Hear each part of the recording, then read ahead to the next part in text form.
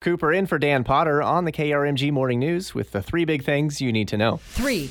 The water finally back on in the Bixby Lake Estates area of Bixby. City crews installed that new booster pump to get water moving again in the short term. Remember, if you're living down there, a boil order remains in effect through tomorrow. 2. A 69-year-old Tulsa man died in a crash on Highway 75 yesterday. The Oklahoma Highway Patrol says Glenn Willis was a passenger in one of those cars involved in the crash. 2 others were hurt, but they are stable this morning. 1. Our top story this morning, we've been tracking these dangerously hot temperatures. The good news is we have a little bit of a break on the way by Friday. James says that we'll see some showers start to come in Thursday, cool us down like highs in the 80s on Friday. Looking forward to that. And with that in mind, we check in live with Tulsa Mayor GT Bynum, Mondays with the mayor. Good morning, Mayor.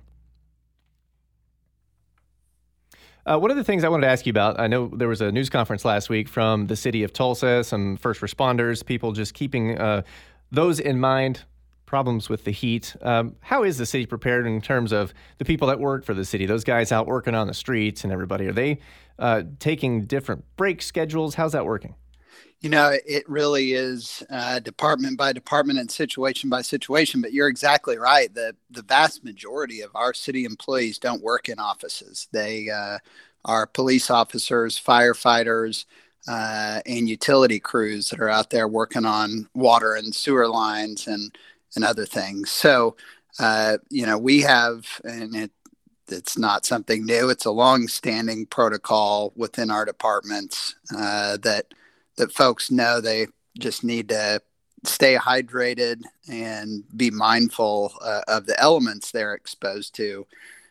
I will say one thing that we've been monitoring very carefully is our water capacity, because I'm mindful that about a decade ago, we had to switch over to voluntary water rationing when we were in a similar heat wave, and had to eventually, Mayor Bartlett at the time had to put that voluntary water rationing order in place.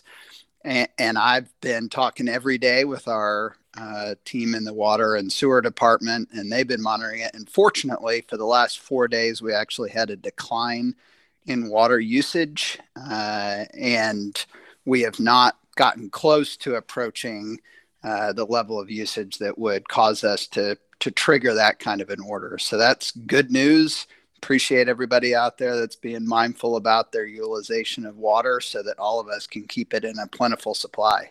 I'm excited to ask you about this next thing because it has been a long time coming. I remember when we started construction on Yale between 81st and 91st, I went back and looked. The first story I had done on that was from 2014, and I'm sure that the conversations started long before that, but that's opening up this week, the next phase kind of getting complete. That's really exciting. That's right. Yes, I know all the folks that live and work on either side of that project are elated to have it reopened. This is the most expensive street project in the history of the city, and it's because the nature of that road is, as you know from reporting on it for years, it goes up and over a hill. And the reason we're having to replace it actually is because the road that was previously there was sliding down the hill over time. And so the new one is being built where it is anchored in. It provides greater capacity for people to get from 81st to 91st and vice versa.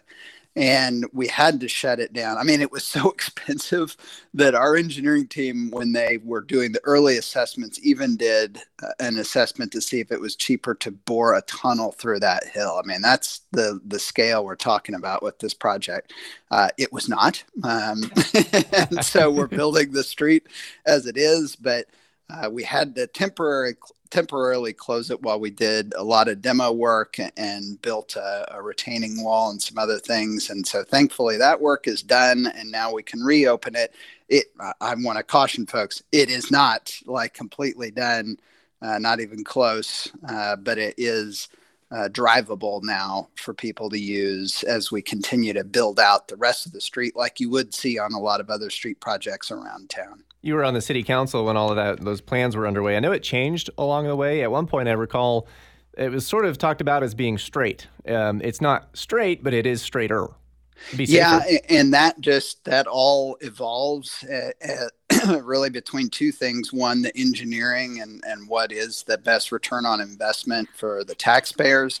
But also, and I really want to give him a ton of credit, Councilor Phil Lakin worked so hard with the folks who live on either side of this project to make sure that our engineering team was hearing their concerns about what the design of the project ought to look like and what ought to be incorporated in that project, to make sure that it's a project that folks that live around there feel good about, not just people who are driving through.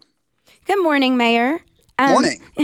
You're recognizing 2 lifeguards later today for efforts that they had made at McClure Park. Can you tell us a little bit about that? Well, it's really extraordinary, and it's a great example of heroism of city employees that you don't often hear about. I don't think you hear about enough. And it's classic that, I think a lot of these things happen and people on our team just never toot their own horn. And so thankfully other people brought this to our attention, but we had an individual having a cardiac incident outside of a park, but somebody saw it and brought it to the attention of these lifeguards that were working at McClure, and they went out to provide CPR and save this person's life. And so I definitely want to recognize them, and we have a program at the city where we recognize people who do great things to save lives and help other people and deliver great service. And so we'll be doing that this morning at our department leadership meeting. Incredible. Wow, that's very nice. Tulsa Mayor GT Bynum on this Monday. Thank you for your time. Hey, thank you both. Without the ones like you, who work tirelessly to keep things running, everything would suddenly stop. Hospitals, factories, schools, and power plants, they all depend on you. No matter the weather, emergency, or time of day, you're the ones who get it done. At Grainger, we're here for you with professional-grade industrial supplies. Count on real-time product availability and fast delivery. Call, click Grainger.com, or just stop by. Grainger, for the ones who get it done.